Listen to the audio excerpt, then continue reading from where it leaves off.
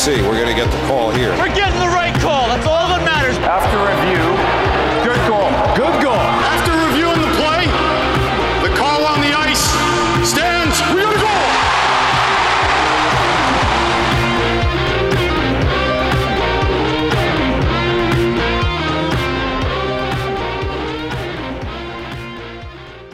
Again, folks, thank you so much for chiming in, Rangers and hockey fans. This is episode 44 of Rangers Review. My name is Tyler. You guys know me as Wardy, especially Wardy NYM. We have Stat Boy Steven in here, and we have a lot to discuss over the Rangers West Coast trip, which unfortunately didn't go nearly as well as what we would hoped it would. But there were some positives and there were definitely some negatives that we'll be taking from these past three games for the Rangers, games 35 to 37. So we'll be sharing our quick analysis on each of these games in particular, deep diving them a little bit further and just sharing really what went right and what went wrong for the Rangers as they went 1-2 over these past three games. We'll be getting into some questions towards the end of the live stream if you are here in the live stream on YouTube. And then we will, of course, be taking a look at the upcoming schedule for the Rangers before we discuss episode 45 of Rangers Review right around a week or so from now. But yeah, plenty to get into. Again, if you're watching this live on replay, wherever you get your podcast, thank you guys all so much for being here and for the support. But Steven, how are you doing today, my friend? Good. And I'm pretty sure Ranger fans are happy to hear that there's only one more game on the West Coast before Ranger fans can go to bed at a normal hour again. That's true, especially for you. I mean, when you had to stay up, be ready for a 3:30 a.m. game last night at the time of recording. It's today, technically, right? Yeah. I'm sure that wasn't fun. I went to bed at 10:30. I woke up at 2, a little bit earlier than I would have hoped. And then I watched the game. The game ended at 6, and then I just went straight to work. Yeah, I know that's a long day, though. It is. And after this is done recording, I'll probably go to bed. Yeah, as you should. What time is it where you are now? 6? 7 p.m. 7? Okay, yeah. So yeah, definitely get your beauty sleep after this. You deserve it. But Rangers, again, unfortunately, they weren't able to do as well during these West Coast games, and that's always the most frustrating thing for us fans. Whether you're on the East Coast or even if you're where you are, where it's even that much earlier in the morning, to stay up these games, of course, these past three, and for them to only win one does suck. Got to be honest with you, especially in how they lost these games too. But we'll be deep diving, of course. And again, also, I don't know who won our last discussion on, the win-loss record. I think you might have won if you took the lesser goals per game because neither of us had the proper record. I think I might have said, did I say like 2-0-1 for the Rangers during the stretch or 2-1? Yeah, you went 2-0-1. I went 2-1-0. I have 10 goals. You had 9. Oh, would you look at that? Wow, the belt comes back to Pennsylvania. Thank you so much. I appreciate that. The Rangers. That belt travels more than anyone on this planet at the moment. Oh, absolutely. It's going back and forth from PA to Dublin. That's kind of a big deal. But Rangers, again, during these past three games, it was not for goal scoring. They only scored 6 goals in these 3 games and surrendered 9. So they gave up 3 goals per game and definitely weren't able to get the job done offensively for the most part. But the biggest takeaway out of all these games before we deep dive them is who they had available, because Artemi Panarin did, of course, come back in the game against the Canes. I'll be getting to shortly. But yeah, Rangers have been without multiple players, unfortunately, in COVID protocol. Gerard Gallant was the latest that we saw, along with Barclay Goodrow, heading into the game against the Canes last night at the time of recording this. But again, a lot to get into. There's reasons as to why the Rangers did not do well in these games. Some of them are justified, others aren't. But getting right into game 1 of this one, and this, of course, was against the Vegas Golden Knights. And this was a frustrating one, too, just for a lot of different reasons. And when you look at the 3 games that transpired here, this, in my mind, was easily the worst game of the 3. Gerard Gallant gained a nice standing O in his return to Vegas for the first time since he had parted with them as their first coach in their history as an organization. But outside of that, the Rangers just did not have a lot going. They had a strong start to the game. It was pretty balanced even on, but a lot of hiccups happened, and a lot of it was because of the defense. And boy, oh boy, Libor Hajek and that Zach Jones pair was not fun to watch. And don't get me wrong, Jones was not perfect in this game at all, but Libor Hajek was out for basically all those goals. He was a -4.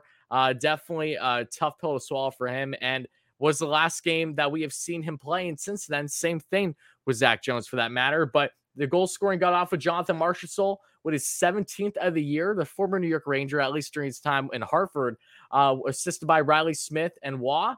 That was right on the power play into the first period. And then getting into the second period, Chris Kreider gets an absolute beauty of a snipe, glove side on Robin Lehner. That would be his 21st goal of the season. Cut a little bit left and got a nice wrist shot off. And that was assisted by Zibanejad for his 20th apple of the year. And Kakko with an assist, his seventh assist. So Kreider leading the way goal scoring wise, got his 21st goal, leading the Rangers at this point, one of the best goal scorers in the league right now, which is awesome to say. But then Mark Stone, back from injury, being out for a little bit or wherever he was, got himself a goal in front. That was his 7th of the year, assisted by Evgeny Danov and Chandler Stevenson. What a story he's been. I remember when the Washington Capitals partnered with him in a lower level move, and Stevenson has played above expectations by far. And yes, Vegas has dealt with their injuries and people being out, especially their center depth has been shaky for a bit now. Even with Jack Eichel still not with them playing yet, even though he just did practice with them actually since his surgery. But Stevenson has stepped up big time. He's been doing a great job, exceeding expectations from everything I've seen. His 25th assist on that goal. And then Matthias Janmark, again, another goal where you just saw the likes of Libor Hajek just get manhandled. Not manhandled, but just not good one-on-one at all. Janmark made him look silly. His 7th goal of the season, originally with the Chicago Blackhawks and the Dallas Stars. That was assisted by Kolzar for his 11th apple, and Hutton with his 6th apple as well. And at that point, the Rangers are already down a couple goals, did not have a good second period. That is really in part why they faltered so bad. And then when they got to the third period, just a piss poor performance, if we're being frank here. The Rangers only had 4 shots on goal in that third period. That is not that's not going to get it done to try to come back in a game down by a couple. And Brett Howden, of course, scores his 2nd of the season against the Rangers. He only has 4 on the year for that matter, because of course he does, assisted by Nolan Patrick for his 1st apple of the season, and Coghlan with his 8th assist. And Howden, when he scored that one, another bad play by Hajek there. You saw Zach Jones kind of got a little twisted up in the middle in the defensive zone, and then Hajek was one-on-one with Howden there. Howden just got a soft shot off, and it looked like it even deflected off of Hajek's stick, and unfortunately trickled through Georgiev. That was a soft goal by Georgiev, and just a bad play again, unfortunately, by that bottom pair and Hajek and Jones. And then, of course, they get their 5th goal and final goal. This one by Jonathan Marchessault, his 2nd of the game, his 18th of the year, assisted by Riley Smith, his 17th apple. It was a 5-1 game at that point. I believe that was a power play goal too. And yeah, just a lot of frustrating things in this one. To really recap, that defensive pair was not pretty at all. And as I said earlier, Zach Jones wasn't great. I'm aware of that, but Libor Hajek was really laboring in this one. And I'm happy that he hasn't been in the lineup since then. But at the same time, I'm not happy with what Gerard Gallant has pivoted to defensively either. There's still a lot of issues that I personally have with the bottom pair of this defense. So, Steven, what's your final takeaway from this game against Vegas? Easily the worst out of these past 3 games on the West Coast trip. Yeah, I mean, we were outclassed by simply a better team. But I also think we should take into consideration that they were playing at 10 p.m. Eastern. Their bodies don't really adjust within a day, so it was a very late game for the Rangers. But yeah, that defense. I mean, Jones didn't have a good game, but Hajek was just terrible. I looked it up. He's the only Ranger since 2016 to have multiple games with -4 or worse. Wow. And yeah, they only scored 4 even strength goals. So he was on the ice for all 4 even strength goals there. Yep. It was just a game that you're better off just forgetting and moving on. Yeah, no, I agree with you. It was definitely not a pretty one. And Gerard Gallant definitely wanted to mix some things up heading into game 2 over this trip. And unfortunately, that would be the last game for him before he got put on protocol. And of course, Igor Shesterkin was out for that first game, has been out since. As soon as the West Coast trip started, he was put in protocol. Hunt as well has been out with a injury, not in protocol, thankfully, but he's out for a little bit with injury. So yeah, Rangers definitely missing Igor in that one, but no less. I'm not going to put any blame really on Georgiev when you can only muster 1 goal, and a 4-shot performance in your third period is just not going to get the job done whatsoever. But Steven, let's take it away with game 2 over this West Coast trip. Yeah, so game 2, they go to Anaheim playing at the Honda Center. And before the game, there was a lot of talk about Kakko versus Zegras. 2 players from the 2019 draft. And I think Zegras had a really good game against the Rangers. I don't think Kakko was bad. Kakko assisted on the first goal by Zibanejad in the second period to tie it up after the Rangers conceded a goal from Isak Lundestrom, who played with Nils Lundqvist in Sweden. But the first period, the Rangers were definitely the better team. They were able to generate some offense, and this is something I've been talking about for weeks, and people that listen to us regularly will recognize this. My biggest complaint about this Rangers team is that they are unable to enter the zone clean and set up the attack and build sustained pressure. And the game against the Ducks was the first game where they were actually able to do that.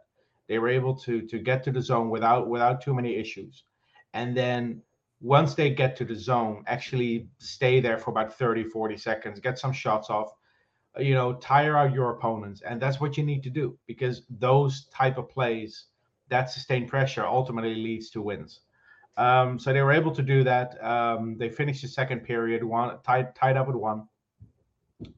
And then the third period, they get a goal from a guy where you wouldn't expect it, Jarred Tinordi, his first goal as a Ranger, assisted by Rooney and Hedel. And then, of course, after that, Ryan Lindgren, right after the power play expires, he scores I think it was his second or third goal of the season, assisted by Fox and Morgan Barron. Morgan Barron with his first career assist in the NHL, second career point. And then at the end of the game, Ryan Lindgren comes out of the box, ranges around the penalty kill, comes out of the box, gets the puck in the neutral zone, and makes it 4-1. Overall, I think this was the Rangers' best game of the season. And it sounds weird for a team that has 50 points in mid-January and that has been a top 5 team in the standings. But this was their best game of the season, in my opinion, because they were able to generate offense. They were able to score goals without relying on the power play and without relying on opponents giving the puck away. We've seen the last couple of weeks, the Rangers score a lot of goals when the opponents are losing the puck in their own zone. So it's a lot of goals off of turnovers, a lot of goals on special teams. And they also didn't have the stellar goaltending to bail them out. What happened instead was that the Rangers were able to hold them to 14 shots on goal. And I looked this up. Since the NHL started tracking shots on goal in 1967, the Rangers have only allowed fewer than 14 shots on goal in a game 8 times. That's 55 years, and this is the 9th fewest shots on goal they allowed in a game. So talk about pure dominance in this one. I think that needs to be called out. Yes. And they were decent also when it comes to the discipline. Gaudreau had a hooking penalty in the second. I think that there was a delay of game penalty and a too many men. Those are probably the penalties you want to avoid, because those are the easiest ones to avoid. But yeah, they were really solid. They didn't give up any power play goals, but they also didn't rely on their special teams to get it done. Although that first Lindgren goal came right after the power play expired, so that's interesting. It came off the back of sustained pressure on the power play. So I was really happy with this performance. Beating the Ducks 4-1 is nice, but the way they beat the Ducks, I think, is much more telling than just the scoreline.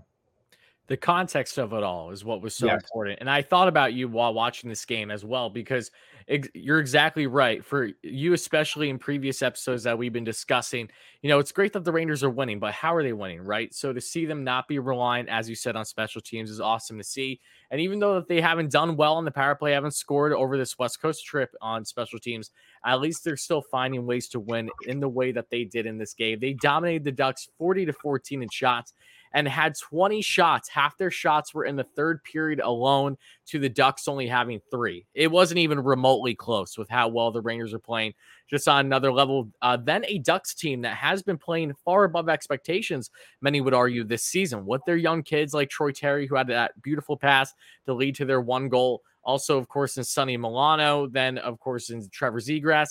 The list goes on and on. They have a lot of great young talent. They're exciting to watch, but Rangers really proved to make a statement in this one. Unfortunately, felt short-lived versus their next game in LA that we'll be getting into in a second, but face-offs 50-50 apiece, which is always satisfying to see. hits, Rangers out hit the Ducks 22-17. Blocks favor the Rangers, and giveaways favor the Ducks by 13-14. But I also really want to point out in this game too, because we will be doing more so after the Kings game recap, is really the defensive issues, but also with Keandre Miller. And it's unfortunate because we're not trying to single a player out or anything like that.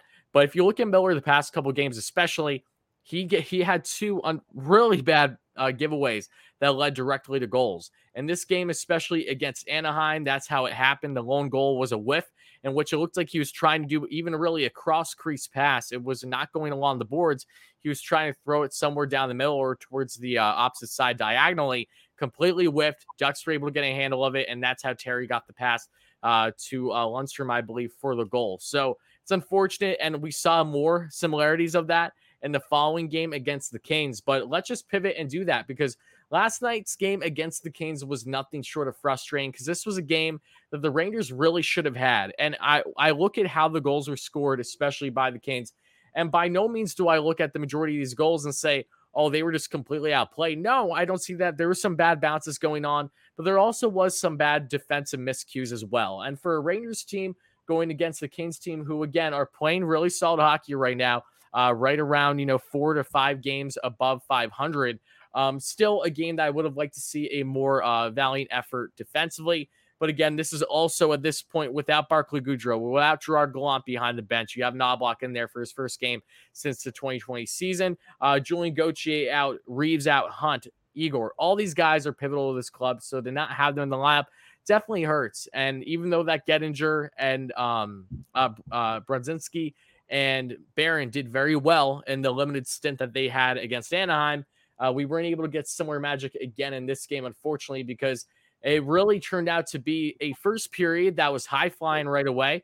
Ryan Strome had some golden opportunities and got absolutely robbed by Cal Peterson in his first game ever against the Rangers. It was a beautiful setup by Alexi Lafreniere. Split one up the middle in the offensive zone, made a nice little 2-on-1, got a beautiful pass to Ryan Strome. Strome just gets robbed. All he can do is look up at the Jumbotron, because that's really all she wrote. A great save. And the Canes had some offensive opportunities earlier in the game. Keliev had a nice shot. That was a nice save there by Georgiev, among others. But then they go in the second period, and that's where everything just completely falters. The Rangers really got manhandled in a lot of ways in the second period, in my opinion. They were outshot 18-9 during this span, and just some bad bounces for sure. But again, what leads to the Canes' first goal is a pivotal giveaway by Keandre Miller, and then it's brought into the zone. And then, of course, the Canes are able to get a rebound with no one there. Keandre and Trouba were both standing there. Unfortunately, weren't able to get the trailer, that being in Danault, to get his first of the game to give the Kings the lead. His 7th of the year, assisted by Trevor Moore, his 8th apple of the year. But then we get to the second goal in this one, and it's awfully similar, right in front of the net. And what a terrible performance defensively by a Jared Chinordi and, yes, Patrick Nemeth pair. Oh, my goodness gracious. So instead of potentially having Niels Lundqvist in this game, or even Zach Jones too, we're going to have Chinordi, because, of course, you're going to play him after he scored his first of the season, along with Nemeth. And both of them, nowhere to be seen on this play. They both somehow, some way, fell behind the net completely. There's like 3 Kings right in front with all the time in the world. They're able to get a nice setup. I have no clue what Nemeth and Chinordi were doing on that play. And then it leads to a nice goal there. Just a chip in on the rebound by Lizotte for his 4th of the year, assisted by Victor Arvidsson, who brought the puck in the zone, his 12th apple of the year, and Trevor Moore with his 9th assist, his 2nd of the game. So that was really frustrating, just seeing how the Rangers defense was completely collapsed. There was no opportunity for Georgiev to have something go his way there. It was just a really bad scene. But then getting into the third period, thankfully, Filipino got a nice shot on goal around the right side in the offensive zone. And Mika Zibanejad in front gets a beautiful deflection. Looks like it snuck right under the armpit of Peterson to go up high. And that would be Zibanejad's 13th of the year, assisted by Heedle's 6th apple and McKegg's 2nd apple of the year. And Zibanejad continuing to stay hot with goal scoring, 2 goals in his past 3 games still. But unfortunately, the Rangers weren't able to do any more. With only 10 minutes left or so there in the third period, nothing was happening. And then right towards the end of the game, Canes put one more in, the nail in the coffin. Adrian Kempe gets his 16th of the year, assisted by Kopitar for his 21st apple, and the Kings win this one 3-1. This was a frustrating game. Artemi Panarin being back, of course, but you could tell that he was looking shaky, especially early on in the offensive zone on the power play. He was missing normally textbook passes that he would make across the board, whether it be to Ryan Strome or whoever, and just looked frustrated in this one. Panarin was in -3 in this game. Now, granted, you don't really put too much stock in that plus minuses and things of that nature, but you can just tell that Panarin, he was rusty in this one, and I'm not worried about him in the slightest. He's going to get back in a groove, but you could tell that he looks like a player that had missed 4 games and then was thrown to play 20 minutes right away for the Rangers, especially without having some pivotal guys in his lineup like Hunt. Yes, I even say that, like Gauthier, like Reeves, etc. But when you look at overall how the Rangers fared in this one, they got outshot 39-23. The Canes just dominated them in a lot of ways. And you could tell that the Rangers looked like a team that was lacking a certain aggressive factor. If Reeves was in this lineup, even if Gaudreau was here, I do think that this game would have been quite different. It looks like that they missed those type of players that bring that grit to them, but also can bring some offensive production, especially like Barclay Goodrow. Rangers did do really well in the faceoff dot, 61-39%. Neither team scored on the power play.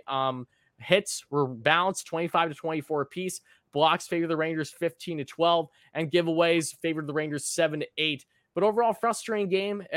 Positives take from it at all were really, I liked what I saw from Kakko at times. I really liked what I saw earlier in the game from Alexis Lafreniere. But unfortunately, around with the rest of this offense, it really just felt that we were gaining little to nothing. That second period really hurt them, and they just couldn't get enough going in the third. And unfortunately, they lose that one 3-1. So, Steven, what's your kind of final takeaway on this, especially on the defensive front?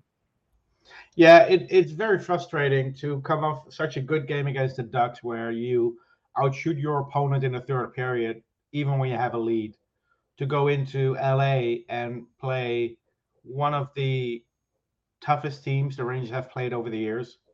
And I think their style just doesn't really match up well for us. But what's frustrating for me is we can argue all day long whether or not Tinordi and Nemeth is a pairing that's better than Jones Lundqvist. We can argue that all day. People are going to agree. People are going to disagree. My biggest issue with playing Nemeth and Tinordi last night is more the matchup, because you're going up against a team that plays a very fast-paced game. You know, they have really good skaters in Kupari and Kempe, and it showed last night. Kupari really was fun to watch. I haven't watched much of him yet, but he was a high flyer in that one for sure. Yeah, there's a reason why I've been harping on a potential Robertson for Kupari trade for months, because this kid has really, the last year or so, really taken huge steps in his development. But last night, it was a late game, so maybe people went to bed after the first period. If you did, I'm so happy for you. So you didn't have to stay up to watch this live. But Kempe on the right side, Kupari on the left, they were skating past our defensemen left and right. It was so frustrating to see. And again, after one good game against Anaheim, we go back to what we've been seeing all season. The Rangers struggle to enter the zone. They get held up at the blue line, where our opponents just skate in freely without any opposition. And that was the big difference last night between the Rangers and the Kings. The Kings have it figured out. The Kings found ways to get into the zone, and that's step one. It is that simple. And then we can talk about Miller, giving up the puck, leading to the goal, like he also did against the Ducks, which is unfortunate. And I think we do need to talk about that for a second, because as good as Miller has been this season after a shaky start, the last couple of games he really hasn't been what I expect from a second pair defenseman. Those giveaways alone would have had him, in the Quinn bin, if you will, if this was last season. And Miller has a very long leash this season. Yeah. If someone like Lundqvist makes those mistakes 2 games in a row, you probably won't see him for 3 weeks. Jones Jones had a disappointing game against Vegas, and immediately he's out of the lineup. I know there's a difference with them being rookies, but we're talking about a 20-year-old Keandre Miller who hasn't even played 82 games yet. So, or maybe he has. Maybe we're at that point now where he just surpass that 82 game mark. But the point is, he's not playing well, and I wouldn't mind him sitting a game. I'm not saying trade him away or give up on him, but have him sit a game in the press box. Try to learn from observing a game from up high, and we have 8 defensemen on the team. Play one of the other ones. I'm just not happy with what I'm seeing from him. The Lindgren Fox pairing I think is fine. They're put under a lot of pressure, but they have the toughest assignments, and I think they're the only pairing that we can say game after game is playing good defense. But then the third pairing of Nemeth and Tenorti, it was just terrible. Last night it was terrible. They, like you alluded to it, the second goal, they're both caught behind the net. What are they doing? I had no clue what Tenorti got caught up with a player and he falling behind, but I'm looking next to him because when I watched it on the replay, why is Nemeth following him behind exactly the net? What the hell was Nemeth doing there? It happened quick when I was watching live. I didn't notice it fully right away. So when I watched the replay this morning, I'm like, how? You learned this when you were like 12 years old. You're 12, 13, and your coach says if your defensive partner is behind the net, cover the front. No shit. I'm like, let's give Lizotte the second rebound, right? But let's blame it on Georgiev too while we're at it. This is ridiculous. Yeah, it was just a bad game all around. And yeah, I know there were some concerns about the offense, and I never expected us to win that game when your third line is McKegg, Rooney, and Hedel. There was no bottom six there. All due respect, and I like Rooney, but Rooney on the third line, I'm okay with. But if his line mates are Hedel and McKegg, my expectations are very low. Yeah. Agreed. And then that fourth line of Gettinger, Barron, Brodzinski, I think was one of the bright spots actually the last 2 games. Yeah, they've done better than I think what you would expect for them to be just thrown in the fire right away coming off of the taxi squad. They haven't been a complete liability, which is, I'll take that any day. When you talk about a line with 3 AHL players, thrown into the fire in the NHL. But yeah, that top 6, we just didn't have it last night. And yeah, you're missing a lot of players. Like you said, you miss Goudreau. You miss Reeves, you miss Gauthier, you miss Hunt. Of course, Blais is still out injured for the remainder of the season. There's a lot of players on this team that could have made an impact last night that just weren't able to play for various reasons.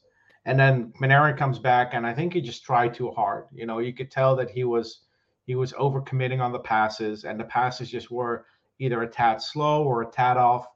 But that'll. I didn't like the power play with him either, though. Especially, put Mika back in that left dot. I love Panarin. We don't need him there. I didn't want to bring it up, but yes, the power play hasn't scored a goal with Panarin in the lineup since I think early December. And think about it. Panarin is usually that guy on the top power play. He was out for 4 games, but 4 games. Still. And we talked about this in a previous episode. In my opinion, what even though our power play is top 5 in the league, or I think top 10 in the league, what worried me about the power play was their over-reliance on Panarin. The puck always goes to Panarin, and Panarin is trying to find the perfect lane for a pass. Whereas you need to move the puck around. And when Panarin was out of the lineup and Kakko came in and Kakko moved to the right side, Strome to the middle, Panarin and Zibanejad to the left, there was just a better balance.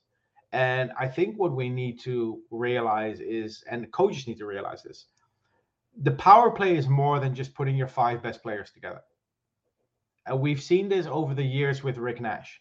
Rick Nash at even strength was one of the best players the Rangers had in that decade. He was utterly dominant, but just so different than what the Rangers intended him to be. Yeah, but then they tried to use him on the power play, and he just doesn't do well on the power play. Oh my God, he couldn't hit an open net. No, but his play doesn't. For the penalty kill, yes, because he was a really good defensive forward. Absolutely. But he needs that room in front of him to skate into. He's not a guy that you park in front of the net and hope to get some rebounds or deflections off of. Chris Kreider is your guy if you want to do that, or Joe Pavelski. Those are guys you can put in that position and they will succeed. Rick Nash was never that guy. And I think Panarin on that left side is just not the guy for his power play unit. Or unless you move Zibanejad to the second unit and Strome to the middle. I think Strome down the middle for the power play was a really good move when Panarin was out. And I think they should explore that more. And honestly, I wouldn't mind moving Zibanejad to the second power play unit on that left circle, and have Lafreniere on the right circle, and then fill it out with probably maybe Trouba on the blue line, and then I don't know, Hedl, or pick one, whoever the fifth person is. Maybe you want to go with 2 defensemen to make sure you have better coverage in case you lose the puck. I would even argue that why don't you potentially have Panarin on the second pair with how Mika's been playing as of late? He's been the guy with the hot hand. Yeah, you can do that too. You can do that too. And I think it's important to look at how the power play has been constructed with Panarin back, and just over the past couple of games with them not doing well, but with Panarin back especially, you could tell how the Canes defense was reading things. As you alluded to, and you're right, Panarin was really overthinking a little bit and trying to get the perfect pass set up. And the Canes can read that. And when you look at the Rangers power play, yes, are there multiple guys that can score for you and be deadly for sure, but there's no denying that Panarin will always stick out like a sore thumb. He's always going to be that guy that's highlighted from the rest. He is the Alexander Ovechkin, if you will, for this team. He's that number one. So when you had him out, it gave the Rangers more balance, as you said. And really, when opposing defenses are reading how they want to go about things, they have, I would say, a little bit of a less favoritism towards covering a certain spot. Because yes, Zibanejad has the shot, but you also know that Kreider is so deadly in front, and all Fox needs to do is just throw something on net, or even potentially having Kakko or Ryan Strome on that right side. These are all guys that can contribute. When you put Panarin in that mix, it feels like it's overload. It's more than what it should be, and it causes the defense to really react in the sense of, okay, let's zone in. Maybe we're even going to double team Panarin here, and that Panarin gets a little, if he's overthinking a bit, then he finds himself making a miss pass happen like we saw. Again, it's his first game. I'm not throwing any shade at him whatsoever.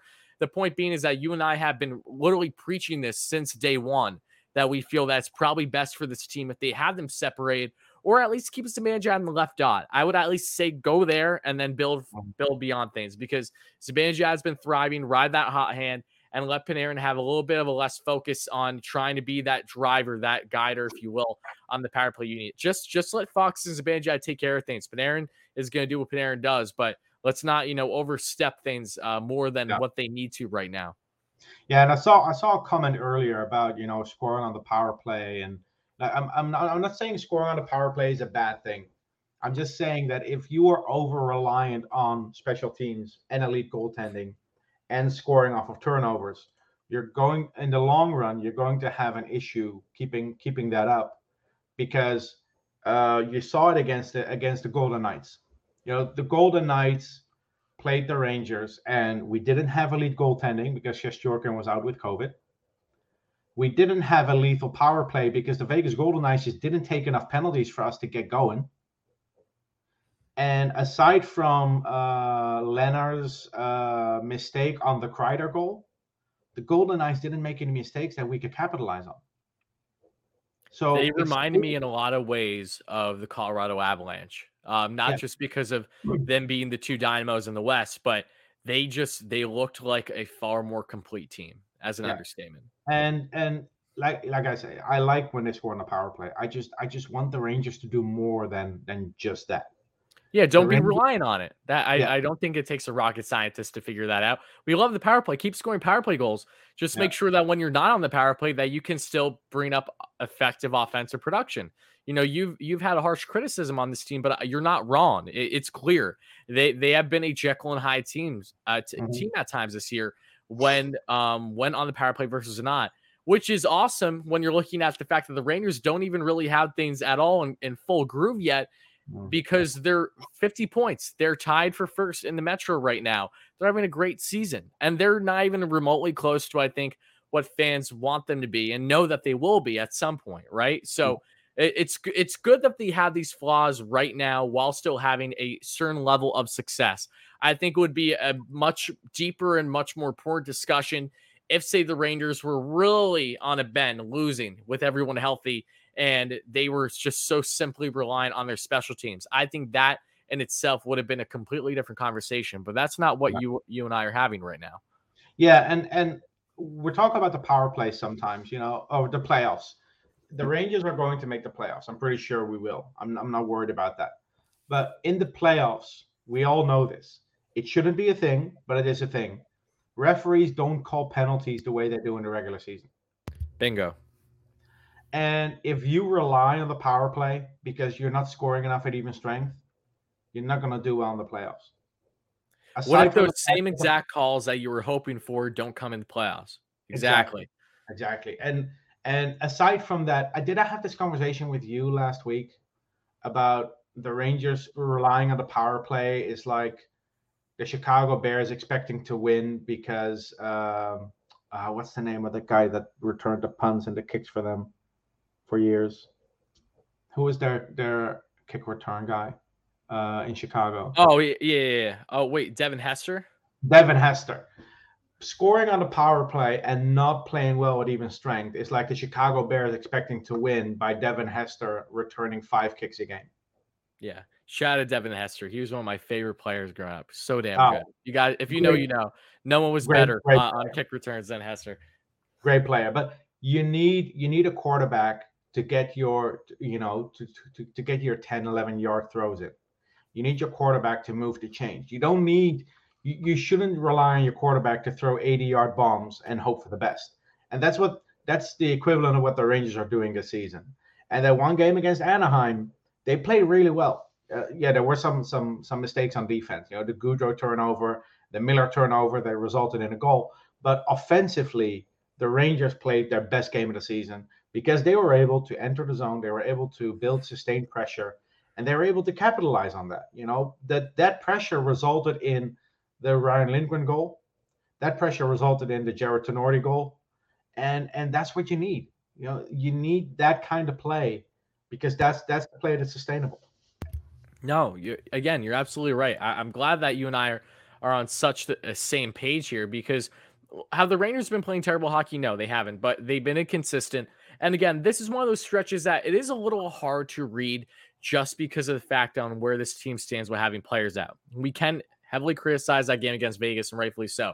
And I think that's something where looking back, yes, it unfortunately just furthers that narrative that, the Raiders are still having their struggles against more competent teams that are fully expected to be in playoffs, but probably have a deep playoff run too. So the Rangers are continuing to build on that. They have gotten some nice wins against playoff teams, but it's going to be interesting to see how things shake up for them with hopefully having Gallant back soon. I don't know exactly how long he'll be in protocol. Same thing with Igor Shesterkin. We definitely need Igor back. He's the guy. He's just such an X factor for this team. And I definitely do get worried at times. I feel like the Rangers get too reliant on him when he's really in a mode and grooving, very Henrik Lundqvist-esque, if you will. But he's an X factor. We all know that. And for them to hopefully bring him back potentially, over the next couple games, same thing with Gallant, it's going to bode this team well. But they're facing adversity right now. And we're not going to deep dive it just yet, the upcoming schedule. But when you look at the Rangers' next couple games, until we talk again, at least their final 2 away games before they're back home, those are 2 games that the Rangers should very much win. So it's up to them. It's up to them to make sure that they can garner more offensive production with guys around that, if we need to get Panarin, Zibanejad, Kreider, everyone on a roll, and hopefully get some more production from the youngsters like Kakko, Laffy. I want to take a moment to just appreciate how well I think Alexis Lafreniere has played in the past couple games. I really think that we're continuously seeing more progression on his part. Him in that top 6 when he was on the left wing with Panarin now, and now on the right wing. I liked what I saw from him last night. Again, it wasn't anything overwhelming, but especially in that first period, he was really looking like a high flyer. You could just tell that he has a little bit more, poise with himself, offensively speaking, at least, than he did to begin the year. And I appreciate that. I'm sure he does too. And I just hope that Gallant notices that as well. He's someone that if he can thrive on that right wing, then by all means continue to go for it.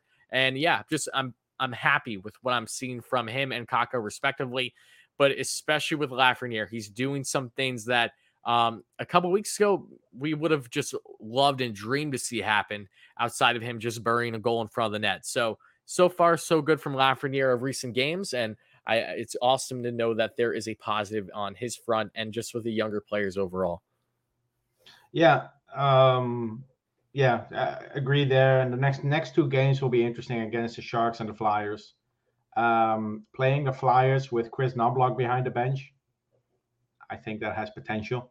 Oh, it definitely has potential. If only Alain Vigneault was still coach, that's the only thing that really would have swing the pot a little bit. But before we get to those games, let's take a minute. Let's answer some questions, okay? Because I'm sure some of you guys, if you're watching the live stream, have some questions to ask. So we'll be pivoting to open Q&A real quick, folks. So if you have any questions, comments, or concerns, if you're watching live, by all means, throw them our way. We'll be answering them for the next couple minutes before we take a look at the upcoming schedule again and wrap things up in this episode of Rangers Review.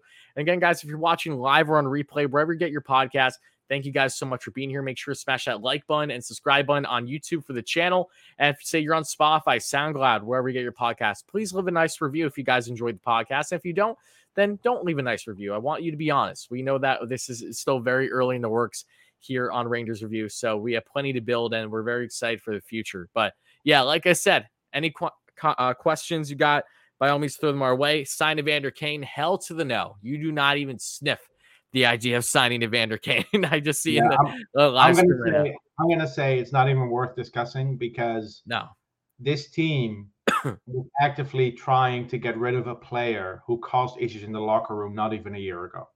Yeah, exactly. And it's interesting talking about that because it reminds me of my New York Mets. And I know I have to try to tie the Mets at least a little bit in every episode we have. But in all seriousness, this offseason for them, they had a plethora of free agents, and they were all quality players that naturally you would probably want to bring back. But the Mets have not brought any of those players back. And the reasons vary a little bit, but among the players that they have parted with, some of them have been rumored or believed by some to be the more divisive players within the locker room or having antics on social media, things that naturally aren't going to bode you well in a clubhouse that would probably cause more division than, inclusion, having a group in unison together. And I think Evander Kane is a prime example of, you don't even want to consider yourself with someone like him. Is he talented? Yes, but one, he's washed. He's not the same he used to be. And two, that guy has so many different things going on. I'm not going to go deep into my opinions on Evander Kane, but to put it simply put, by no means should the Rangers go down an avenue for someone like him. And I don't, to your point, I don't even think it's worthy of a true discussion. Okay, so we got a couple questions. Let's get to it.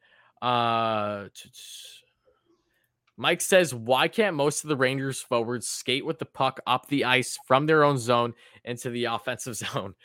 So basically what you're saying is, why can't the Rangers just actually skate with the puck into the offensive zone? I mean, so what worries me is that the players that we're drafting, the players that we're signing, the players that we're trading for have all been able to do this in the past.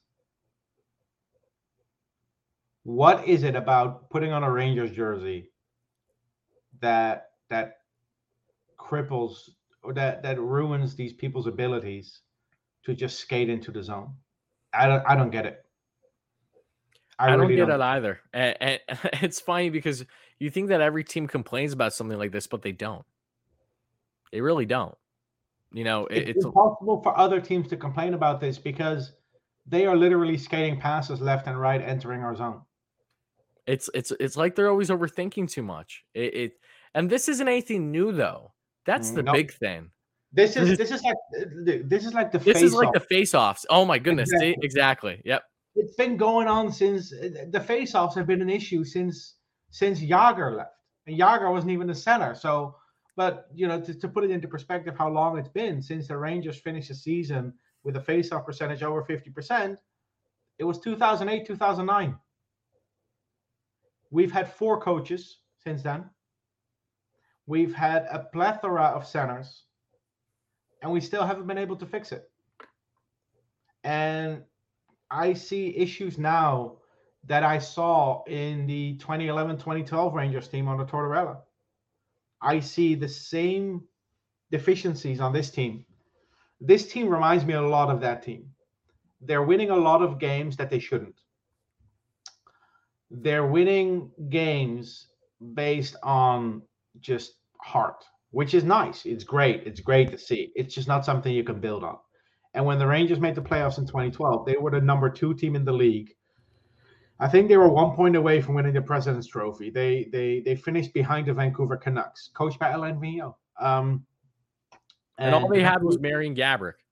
Yeah, the Vancouver Canucks came off a Stanley Cup final loss against the Bruins the year before, and they were the best team in the regular season. But the Rangers were right up there with them. But they were winning games in ways that, like today, are just not sustainable.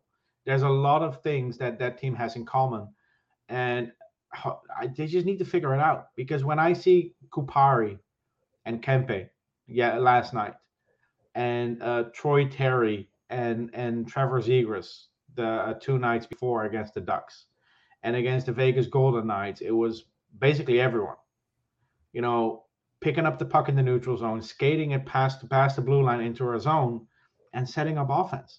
That's what I want to see from the Rangers every day. I want to see that every game, but I don't get to see it, and it frustrates the hell out of me. And aside from the first period last night, Lafreniere didn't really do anything that gets me excited either. The first couple of minutes, he had a couple of good plays. He set up Strome. It didn't result in a goal, which is unfortunate. But aside from that, it was just that line was lackluster. And I know it's Panarin coming back after missing 4 games. But it's just, aside from, there's expecting to win games, and then there's just expecting your players to play the right way. And they're not even doing that. And I think that goes beyond the laugh. I think that went for the majority of the Rangers last night. Yeah, I really do. I feel like that's something where it's not nearly as easy to single out someone just like Laffy. It felt like it overall. They just were not in a groove. Unfortunately, you think that they would be high flying goal scoring with Knoblauch behind the bench because of how well Knoblauch did 4-2 heading into that game as Rangers head coach, interim at least, right? But yeah, unfortunately, I guess it's a lot harder when you travel to the West Coast for those games as a coach. Yeah, exactly. He left the offense at home by accident. Maybe he'll have it once Rangers are back against Toronto, if he's still coaching then, who I would assume probably won't be, because that's all the way on the 19th. But let's get to a couple questions here before we get to the schedule and wrap things up. Says, okay, would the Rangers entertain a Lindgren trade for a young center? His trade value is really high right now. I don't know. I don't see that happening at all. Lindgren and Fox are the only sustainable pair the Rangers really have at the moment. At least that is to the level that is. Trouba has been very solid all year long, and K'Andre has had, of course, his ups and downs that we touched on earlier in the episode. But at this point, I don't see Lindgren going anytime soon. Is Lindgren someone that I could see maybe part with down the line if the Rangers' other defensive prospects really bode well over time? Could I see him maybe like a Ryan McDonagh situation? Potentially, based on the Rangers cap and all that stuff. But that's like years down the line. I don't see Ryan Lindgren going anywhere. No, I just don't see that happening. Yeah. In the next couple of years, it doesn't make sense because you have no one to replace him. Yep. And yeah, I mean, he has value, which is true, but you're trading away the defensive partner of your Norris trophy winning defenseman if you do that. Yeah, and I do think that'll hurt Fox more than maybe what you would initially think. And for that same reason, we won't see Strome leaving either. Yeah. Because Strome and Panarin, we talk a lot about how Strome is a product of Panarin, but it goes both ways. Panarin put up career highs playing with Strome in only 69 games. Those two players feed off each other. Same with Lindgren and Fox. That top pair works. I would say 60% because of Fox and 40% because of Lindgren. Mm-hmm. Maybe 65-35. But if you take Lindgren away, who are you going to play Fox with? You're gonna put Hayek there again? You're going to move up K'Andre Miller, who's struggling enough as it is? I mean, what are you going to do? There's no one in the organization now to replace Lindgren. The obvious answer when it comes to a trade is Jacob Trouba, because sooner or later that trade is going to happen. The Rangers need that cap space. It's an $8 million contract. His no move clause expires in 2024. And I've explained this before. if Trouba wants to dictate where he goes, the trade would happen in 2023. Because in 2023 he can waive his no move clause to pick like a specific location, like what Gaborik did when he waived his no move clause to go to Columbus. Yep. Who then traded him to LA where he won a cup. Great for Gaborik. Really happy for him. I wish it wasn't against the Rangers. No, But this is something that will happen eventually. If they have to choose between trading Trouba and trading Kreider, they'll trade Trouba. Also because you have Schneider coming up in the next year or two. Lindgren, I think, will be moved once he gets closer to 30, though. I agree. And I don't think that's wrong to say. You know, we could be completely wrong, but are the Rangers going to want to commit long-term to someone that does take a beating the way he does? You know, similar to someone like Ryan McDonagh. And look, Mac has thankfully still been a very strong defender in the league, has killed it, has been huge in the playoffs, winning back-to-back cups with Tampa. I'm so happy for him. But even though that trade wasn't pretty looking back on how those players has developed for the Rangers and, you know, overall with the prospects that they acquired via draft, I still don't blame the Rangers for doing what they did at that point in time. Could I fault them for the type of trade? Exactly what is? Yes, of course I can. But I really don't fault them. Like for what Ryan McDonagh's contract is right now too. That's not something the Rangers would want to be part of. That's like the Buchnevich conversation we're having. Yeah. Should the Rangers have traded Buchnevich? Absolutely. Should they have traded him for something better? Yes. And the same thing with McDonagh. Trading McDonagh wasn't the issue. It's the limited return you got. That's the issue. Especially when JT Miller was just a throw-in. Yeah. If this organization has not learned from Dan Girardi and Mark Stahl falling off a cliff after turning 30, then there's no hope for Ranger fans. Yeah. I agree. Wholeheartedly agree. Let's get to a couple more questions though. D Master says, "Where are the odds that Vitali comes back?" Well, his 100% because he's on the contract. Yep, I was gonna say his season ends before the Rangers' season ends, of course. So yes, we'll see what impact will he have for the Rangers. That's a huge question mark. We have no clue. But yes, we will see Vitali back at some point this season. Hopefully, going into the playoffs. And if he provides anything awesome, if he doesn't, you know. Is what it is. I don't think the Rangers are really going to bank on him. But yes, that relationship has not ended from what we know to this point. Yeah, and one other thing, and I was talking to, I don't remember who it was yesterday. After the game, we did a Spaces chat on Twitter. It sounds weird. And then when you start one, you can share it with people, and you can it says share MySpace, and it brings back weird memories. But we had this chat on Twitter after the game, and one person brought up that Pavel Buchnevich was the perfect complement to Kreider and Zibanejad on that line, and we haven't been able to find a replacement for him yet. Mm-hmm. The one player that plays the same position and the same style is actually Vitaly Kravtsov.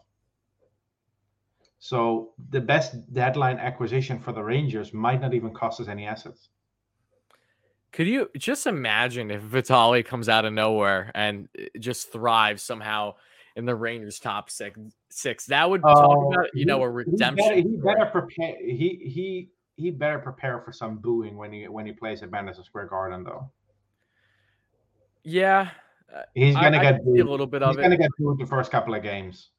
Probably at least a little bit. I agree, but until he scores his first goal. Yeah, at the end of the day, as long as he's on this team, I'm going to be rooting for him, right? Like that's just how it's going to be. True. So true, but look, he's probably the best chance we have at fixing our issues on the wing. Yeah, internally speaking, yeah. Like you can trade a first round pick and a prospect for Phil Kessel. Well, what good is that going to do you? Yeah, you're gonna go into the playoffs with Phil Kessel as a goal scorer. What's that going to change? And how much is Kessel going to provide for you right now? That's that's a fair question this team is not one trade away from being a contender. This team is one trade away from making the second round. Do you really want to give up a first round pick to get to the second round? I know playoff experience is important, but it's not like it's a guarantee to make the second round. The Rangers need to focus more on their internal development than they do making moves externally. Yeah, agreed. Okay. Another comment here. Let's see. From Michael says, if the Rangers made a trade to bolster their depth, do I think Jared McCann would be a good fit because of his diversity to play wing and center? Wahito struggling. McCann, he's interesting. He is someone that I've wanted in the past for the Rangers. He is someone, however, that has bounced around so much early in his career, and you have to wonder why exactly is that. What are his season numbers looking like right now, Steven? Let me look that up for you. Okay, because I'd be lying if I said I've been watching the Kraken much. I haven't watched them like at all since first couple games. 21 points in 29 games. Okay, and obviously in a top 6 role. 14 plus 7s. It's not terrible. Yeah, I mean he's a pending RFA though. He's only 25, so I don't think that the Kraken are going to trade him. You know, he's not in the position where he can walk for free in the summer. Yeah. He is the type of younger center depth, though, that I do think would benefit this team with not, say, getting a grizzled vet or anything like that. That's going to have limited offensive upside. I don't think it would hurt the Rangers if they went down this route. It reminds me a little bit on Sam Bennett from, a year ago before he got traded to Florida, right? Bennett was in a very limited role with Calgary, after starting off his career really nice as a top prospect. Has done really well in Florida when he first got traded there. I don't know how Bennett's doing this season statistically, but I do know that I see a little bit of comps, if you will, between the two and age and the role that they would have on the Rangers. Yeah. Yeah, and for the Rangers, I think the deadline, there are some trades they can make. The one trade I would disagree with is giving up good assets for a rental. If you want to go after a guy like Johan Larsson, who played for the Arizona Coyotes, if you want to add that kind of player at the deadline in exchange for, let's say, a 3rd-round pick, I'm all for it. 3rd-round picks, I don't really care about losing. And you want to add some depth. Potentially, it's a player you could sign to an extension. So, best case scenario, it's not even a loss. And if you want to give up a 1st-round pick, if you want to give up like top prospects, it better be for a player that still has term left on his deal. If you want to make a trade at the deadline for a guy who's going to be with the Rangers for the next 2-3 years, sure, go for it. But I don't want the Rangers to give up assets for a guy like Thomas Hertl, who they cannot even afford to sign to an extension in the offseason. That's just throwing assets away for nothing. No, you're absolutely right, and we've said this plenty by now. But we're both in agreement. If the Rangers are going to go make deals, do it for something that's going to be long lasting. Yeah, and I expect the Rangers to be closer in 2023 and probably contenders in 2024. That's the situation where that's the scenario where you go out and trade your 1st-round pick for help at the deadline, like the Blackhawks did with Antoine Vermette in 2015, for instance. Yeah, that's a perfect scenario. The Blackhawks tried to win a cup. They came back from IR. They had a really good team still. They just needed some depth down the middle, and they got it for a 1st-round pick. That was actually, I think that's one of the most successful trades in NHL history, looking at the perspective from all parties involved. The Blackhawks gave up a 1st-round pick for a Stanley Cup. Antoine Vermette won a Stanley Cup ring.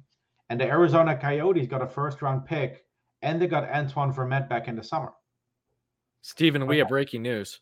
What's happening? The Rangers sent Niels down, and they brought Schneider up. Okay, that's interesting. It is interesting. And you know what I think when I see this? Because Niels didn't play last night against the Canes. Mm-hmm. And I know that the Canes aren't the big bad Canes that they were in the 2010s, but they're still a team. The exact opposite. They were a fast-paced team. It was the perfect opponent. They still have some size, but still, why do I feel like this is in part because the Rangers want size but skill at the same time? You'd have like Nemeth is a big body, Tenorti's a big body. What do they have size? What do they not have skill? What does Schneider have? He has both those things. He's really raw though. That's the thing. How much leash is he going to get now? I don't know, but clearly if they're calling him up, they're going to give him his debut soon.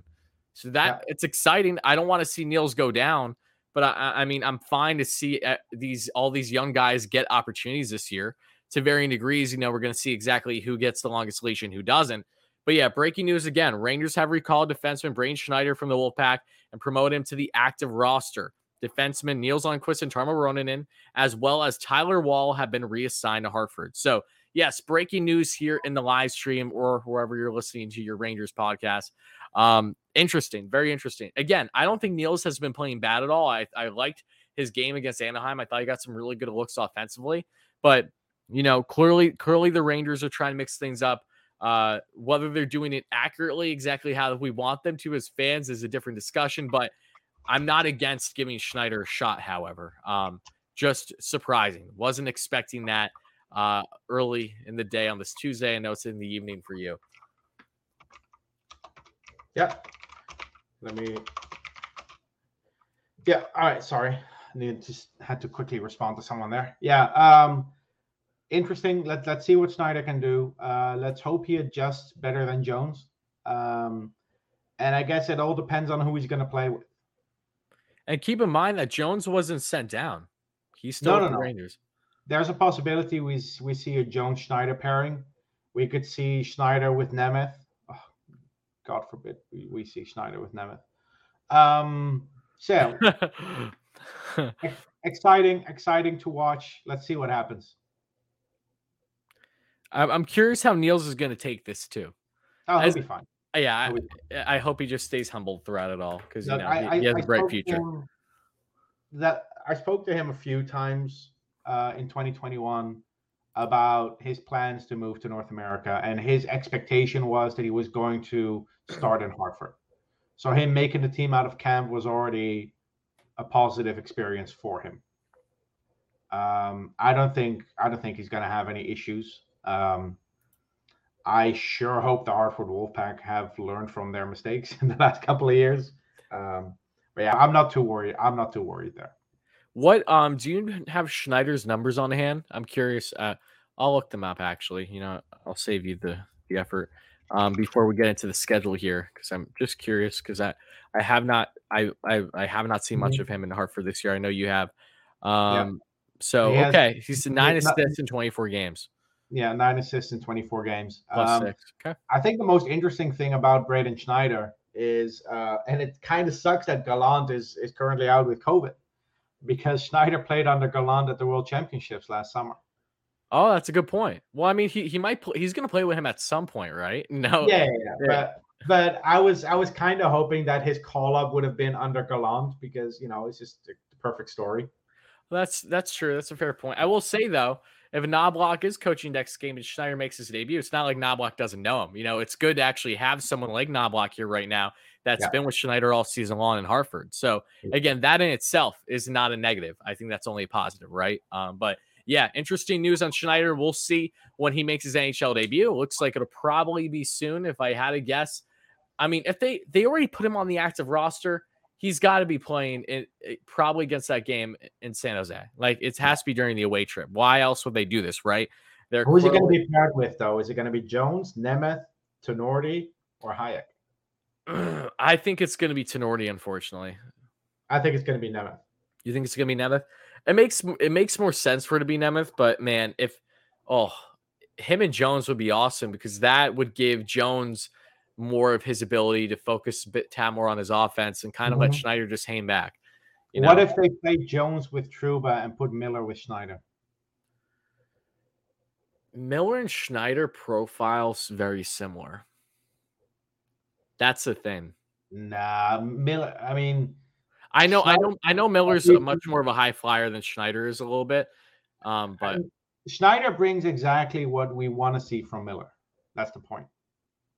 You think so? Schneider is supposed to be our next Trouba, right? That's how a lot of fans have perceived I think Schneider complements Miller better than Jones, than Trouba or Fox. Okay. Interesting. Well, we're gonna find out one way or another, right? It's good. We're gonna find out soon. Is it Thursday next game? Yes, it is Thursday. So it won't be too long of a wait. Hopefully, if we do see him in the lineup. But with that being said, let's get into the upcoming schedule before we wrap things up here, folks. Again, thank you so much for watching live on replay. Rangers Review episode 44. Getting into the upcoming schedule. Next time we talk will probably be a week from now. Hopefully next Tuesday, the 18th. If so, the Rangers will only play 2 games during that span. It starts on Thursday, the 13th, that being against the San Jose Sharks, 10:30 Eastern time, just the way Steven likes it. Nice and early for him. Then on Saturday, on the 15th in Philly, 7 p.m. Eastern start. That game is going to be the last of the away trip until the Rangers go back home on the 19th against Toronto. But again, we should hopefully be back here probably next Tuesday, if I had to guess, to go over these next 2 games. So, Steven, San Jose Sharks, Philadelphia Flyers, 2 teams that struggle defensively and 2 teams that are beyond capable of being beaten by the Rangers. So, Yeah. I'll go first, I guess, prediction-wise, or should you go first? Does winner go first or second? Winner goes first. Okay. So, with these 2 games, I'm getting flashbacks of when the Rangers have had those really late games in San Jose. It wasn't last season they went to overtime with them? No, we didn't play the West Coast last season. Oh, okay. Had it been the season before then.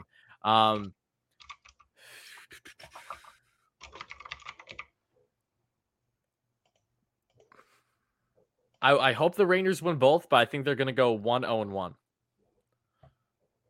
Okay. 1-0-1.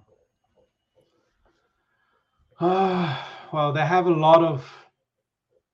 They still have players out, and that's concerning.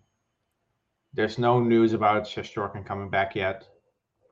I'm gonna go 0-1-1. Okay. You don't even think they get a win. Interesting.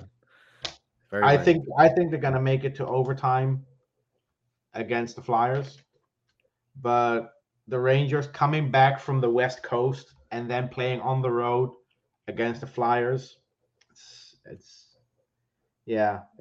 tricky. Okay. Anyway, so you go 1-0-1. Yeah. And I go 1-1. Okay, number of goals in 2 games. I'm going to play conservative and go 4. 4. All right, then I'm going to go with 5. Yeah, it was 4 or 5. You know, I think watch them get shot out at one of these games now. Yeah, that's the point. But they score 6 in the other. Okay, that still works. That still works for me. Yeah. Yeah, but look, exciting. I'm looking forward to the upcoming schedule a bit.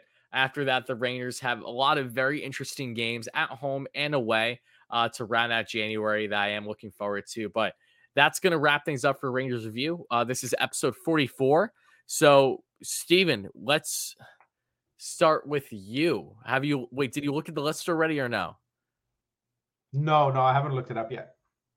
Okay, so there's 3 players I'm almost certain are 44. Okay. I only have 3. How many players do you think off the top of your head? I can probably name 5. Okay, I'll start with me then. Matt Hunwick. I remember Hunwick quite well. Good one. Yep. Neil Pionk. Yep. And Matthew Robertson. Matthew Robertson is impressive because he hasn't made his first team debut yet. So yeah, that is a preseason number. Does he count if he hasn't played an NHL game yet? Yes, because that's the number that was assigned to him as a roster player. When he was first drafted, he was assigned number 97. Yeah, I remember that. Yeah. Yep. Okay, yeah, that's my 3. Outside of that, I have no clue. Steve Eminger. Oh, okay. I haven't heard that name in a while. The other Justin Falk that we had, the one without the U. Yes. Anyway, so let me look up the rest of the list. That was a big body Justin Falk, right? Wasn't he a really big defenseman? Yeah, he was basically Jarrett Tenorti before Jarrett Tenorti. Didn't we get him from the Wild? Yeah, I think we traded him to the Sabres, but it could be the other way around because who knows? He was such an insignificant player in Rangers history. Anyway, so I got the list here: Matthew Robertson, Neil Pionk, Matt Hunwick, Justin Falk, Steve Eminger, Corey Potter, Ryan Holweg, Josh Green, Billy Tibbetts, Pear Juice, which is one of the best names in hockey. Pear Juice. Billy Tibbetts. Billy Tibbetts, Pear Juice, James Latos, Lindy Ruff, The Lindy Ruff? The Lindy Ruff. I didn't even know he played for the Rangers. Oh yes, yeah. It was wow. That was the trivia question against the Anaheim Ducks. Which 3 NHL coaches have played for the Rangers? Oh shit! I don't even remember that. Lindy Ruff, Peter Laviolette, and Dallas Eakins. Dallas Eakins, yes. Edmonton and Anaheim legend. Yeah. Anyway, there's 2 players left. Ron Duguay, number 44 in 87-88. Duguay is someone that I probably should have had. And the first player to ever wear number 44 in an official game for the New York Rangers was Terry Kleisinger. He was a goalie wearing number 44. He played 4 games. Has a save percentage of 8.872.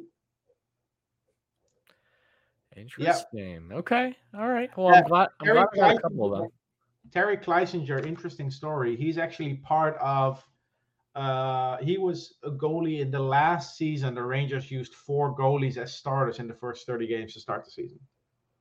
Really? Wow. This season we had Kincaid, Huska, Georgiev, and Shesterkin. And 85-86 was the last time the Rangers had 4 starting goalies in the first 30 games of the season. And Terry Kleisinger was one of them. I remember looking this up because Steve Velikat asked about that, actually. Or someone asked Steve Velikat on Twitter. Okay. Very interesting. Well, again, a good way to wrap things up. Episode 44 of Rangers Review. Thank you guys all so much for watching and listening. Wherever you get your podcasts, leave a nice review for that matter, or hit that like and subscribe button if you're on YouTube as well. We'll be back hopefully a week from now to recap games 38 and 39 for the Rangers on the season. But until then, I hope you guys all have a great rest of your week. Appreciate you all. And of course, Steven, let's go Rangers. Let's go Rangers, and it's Schneider season. It is Schneider season. Let's get it.